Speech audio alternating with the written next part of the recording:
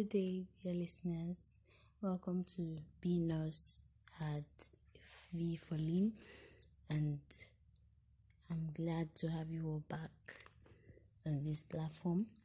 And recapping on our previous episodes, we discussed the basics of nursing, whereby we viewed the nurse as a unique character. Do you understand? To perform a unique character in performing activities that contribute to the health of an individual, sick or well. So, being a unique character to perform certain functions is to fully understand what the human body is all about. Because one cannot perform well or perform effectively if he or she doesn't have a complete or sound knowledge about what he or she is going to be, performing on an individual. So today, that introduces us to another aspect of this field, nursing, which is anatomy and physiology. Okay, so today, having discussed previously about the basics, that is what nursing is all about, we're going to go deeper now. That is, we're going to widen, we're going to take it broad now, whereby we're going to discuss the human body, that is, certain regions, certain segments of the human body that is necessary to, have sound knowledge about every one of them, in such a manner that when we are performing some certain functions, some certain procedures, that is in the process of treating a particular individual, we have to, apply all this knowledge. We're going to apply it theoretically. We're going to apply it in the clinical sense. So we have to, understand what it means to actually perform some certain functions. Now, as a case study, we have a footballer who just sustained an injury on the field. So, let's assume the nature of the injury is like a sprain, or let's say a cut on the muscle at the leg. So, probably for a nurse to, dress such an injury, he or she has to understand the region of the body where that injury is located, how deep the injury is, how severe it is, and then he or she begins to analyze the procedures that will be taken, the steps that will be taken in order to dress the wound, so that the footballer will feel better after a few days, and healing of that injury can commence. So, what do we understand by anatomy? Anatomy is the study of the body structure and the physical relationship between the body systems. So, anatomy is a field, is another portion, is another segment in nursing that enables us to understand the structures of the body. We cannot perform our functions as unique characters in the hospital if we do not have a sound knowledge of the body structures and how these body structures, how they relate with each other, how they relate to make us, perform all the activities we do day in and day out. So anatomy is basically the study of the body structures. And then physiology is the study of the functions of the body structures and the ways in which their integrated activities maintain life and health of individuals. So, as a case study now, let's talk about the cardiovascular system. That is, we're talking about system, starting from the basic unit of life, which is the cell. We advance to group of cells, which is called tissues, and then a collection of tissues performing similar functions, which is this, the organ, and then a group of organs, interacting with each other, working independently but simultaneously together. That gives rise to the system. So, Anatomy gives us a view about the structure of the heart. Yes, it makes us understand where the left auricle, right auricle, and all that, all the structures, all the interior structures of the heart. But physiology tells us the function of each of those structures. So we cannot study the body structures without making reference to the functions of those body structures. So that's what anatomy and physiology is all about. So when we're talking about the normalities of these activities, that is the normal arrangement of the body structures and the functions in the body, we also have to talk about the abnormalities, that is the abnormalities that affect the body structure. If you're supposed to how would I say it, if our heart is to beat about 100 times per minute, and then the heart of a particular individual is beating less than 100 times, then we have to study how that abnormality come about. Do you understand? How the abnormality was given rise to. What was the source, what was the cause? We have to diagnose, study to observe that process, the abnormality. So the study of the abnormalities that affect the body structures and the functions is what we refer to as pathology. If a child within 9 months is supposed to have developed completely, that is with the eyes, with the nose, with everything is complete, but a child is being born with a deformed eye or a nose that is not fully developed, then the study of that abnormality is what we refer to as pathology. Thank you. So the body in general is more of like a complex machine. We cannot say we have no use of the leg, but every part, every organ, in fact, even down to the cell, is very most important. And so, since the body is composed of different parts, they work together independently but simultaneously for the general well-being of the individual.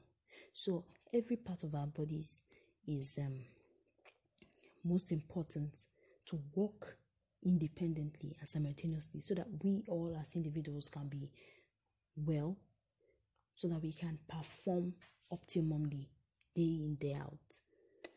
So these integrated activities of the body system is what ensures our survival as human beings in the world. And since these integrated activities, since they occur simultaneously, if there's a damage to one of the systems, it could affect every other part of the body and probably reduce the ability of the body to function normally. If an individual was involved in an accident that affects the spinal cord, and the person loses a particular sense of to be able to transmit impulses. If the person wants to move his leg, then he's unable to move it because he has lost the sense to transmit impulses to the brain, telling the muscle to move if he or she wants to move.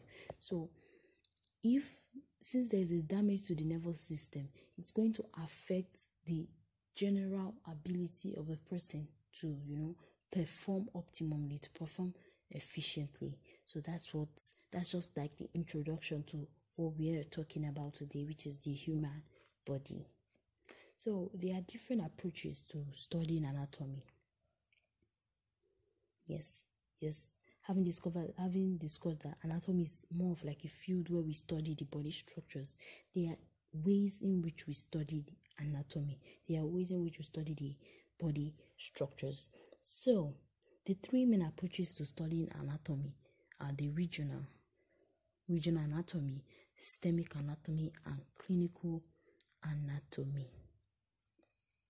These approaches reflect the body's organization and the priorities and the purpose for studying it.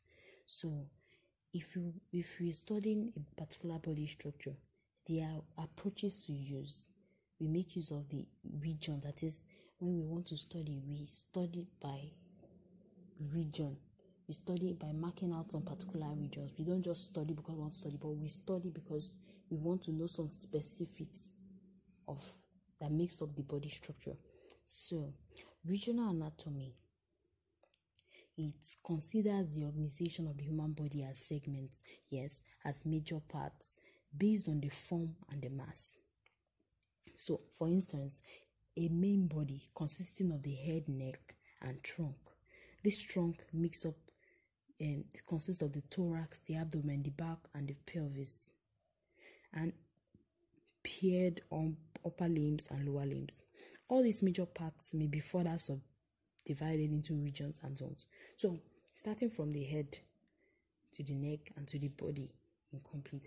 So, everything all comes out in regions. So, it depends on how you want to take your study.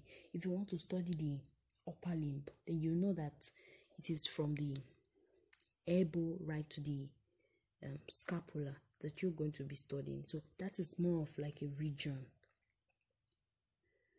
So it's also like a method of studying the body structure by focusing your attention on a specific part or the region, like a face, like the face of the human body, or a sub-region. Then as you're studying a particular region, you not only study it, you study it by examining the arrangement of the cheekbone on the face, the jawbone, and the relationship of various systemic structures, muscles, the nerves, and the arteries, how they relate with the bones, the arrangement of bones in the human face, and alongside with the muscles. And then we go ahead to study adjacent regions. When you talk about the face, then you might probably talk about how the eye, how they face to the muscles in the face, how they affect the eye or the ears, and the nose, and our mouth, and every other thing. When we frown, when we smile, how the muscles contract and how they relax. So you study them in an ordered sequence. So there is another part of regional anatomy that is very, very essential when we studying the human body. It is what we refer to as the surface anatomy. It is an essential part of the regional anatomy. It gives you an idea or a knowledge of what lies under the skin. Yes, you can see that on the face of a human being, he or she has a cheek. The cheek becomes more pronounced when we smile. Yes, our cheeks become more pronounced when we smile. So you want to know what lies under the cheek. What makes it more pronounced? What makes it more visible when we smile?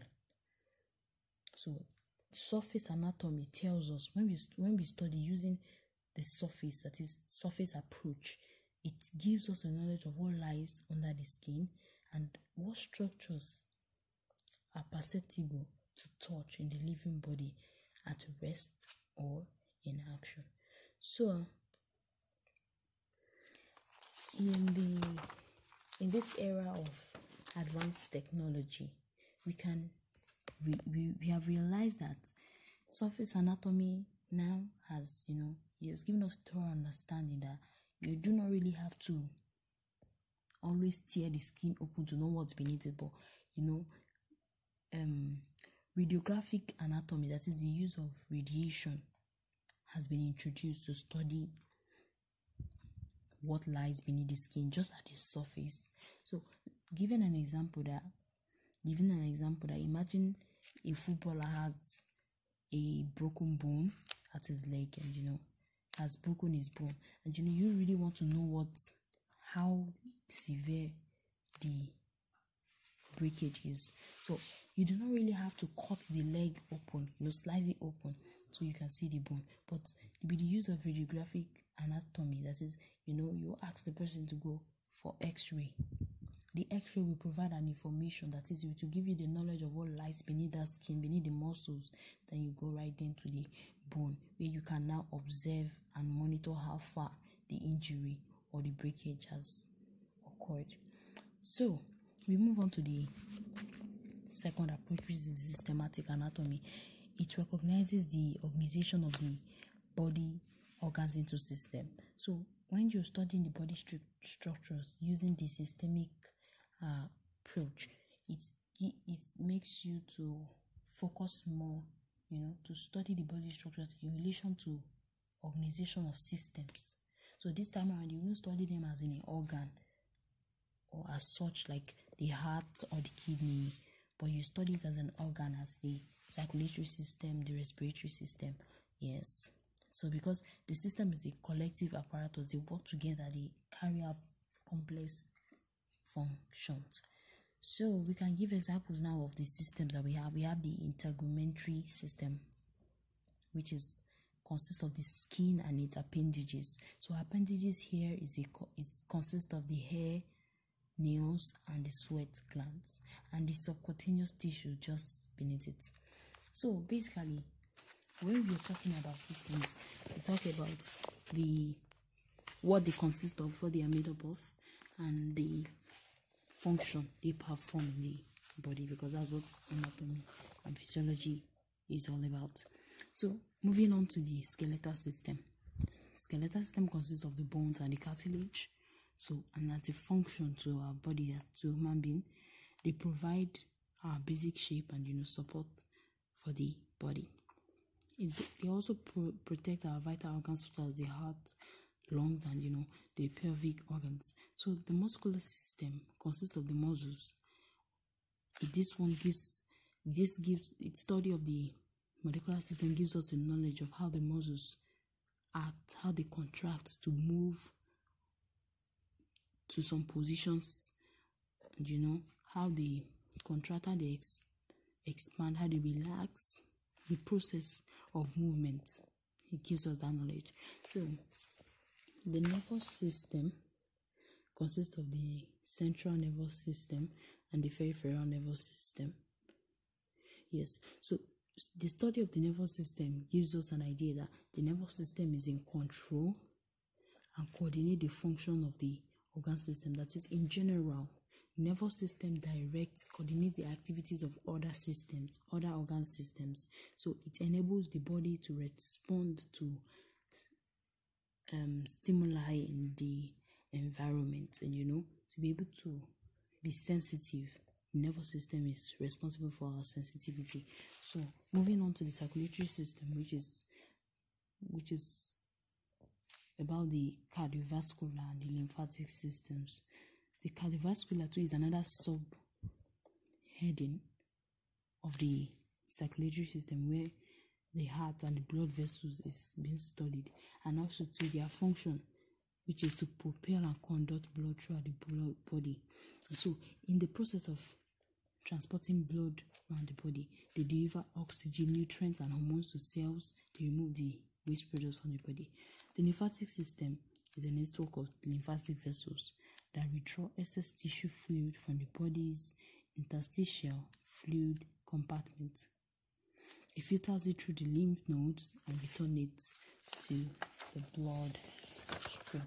So other systems, moving on, we have the digestive system, which consists of the organs and glands that are associated with ingestion, which is the chewing of the food, the mastication, yes, that's the chewing of the food, the deglutition, swallowing, the digestion, the absorption, and the elimination of solid waste, which remains after the nutrients have been absorbed. So the study of the digestive system gives us the knowledge about the process of the digestion of food.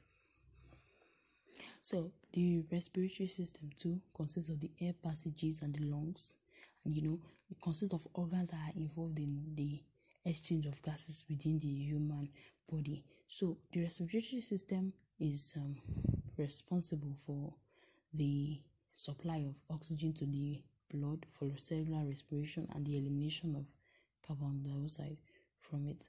The urinary system consists of the kidneys, ureters, urinary bladder, and urethra, which filters blood, and subsequently they produce and transport, store, and intermittently excrete urine. So urinary system, the study of this system gives us an idea, gives us a knowledge of the organs are involved in the process of excretion of waste products. Yes, so the reproductive system too gives us knowledge about the organs in both male and female that are involved in the production of young ones in reproduction. Yeah, and so the endocrine system gives us knowledge about ductless glands, that is, glands in our body that are not recognized as organs as such, but they secrete hormones that are necessary for our growth and for the proper functioning of the human body. So to the third clinical anatomy. This clinical anatomy emphasizes aspects of the bodily structure and function that are important in the practice of medicine, dentistry, and the allied health sciences. It incorporates the regional and systemic approach to study anatomy and stretches clinical application. So here, when you're studying body structure using the clinical approach, here you apply your knowledge of the body structure, you apply it to the diagnosis and treatment of a particular individual. If someone is complaining of stomach pain, then you have to understand the region of the stomach where the person or the individual is feeling pain from. So, because you cannot just go ahead and begin to either conclude to conduct a surgery or to administer drug, you have to first understand the origin of the pain. You have to be able to observe and diagnose what is actually wrong with the person. So clinical anatomy here gives us the opportunity to apply the knowledge that we have, knowledge of the structure of the abdominal cavity. You have to first understand the organs located in the abdominal cavity, and that might possibly give rise to causes or sources of such pain, or areas that might possibly be liable to make an individual suffer some pain and all that.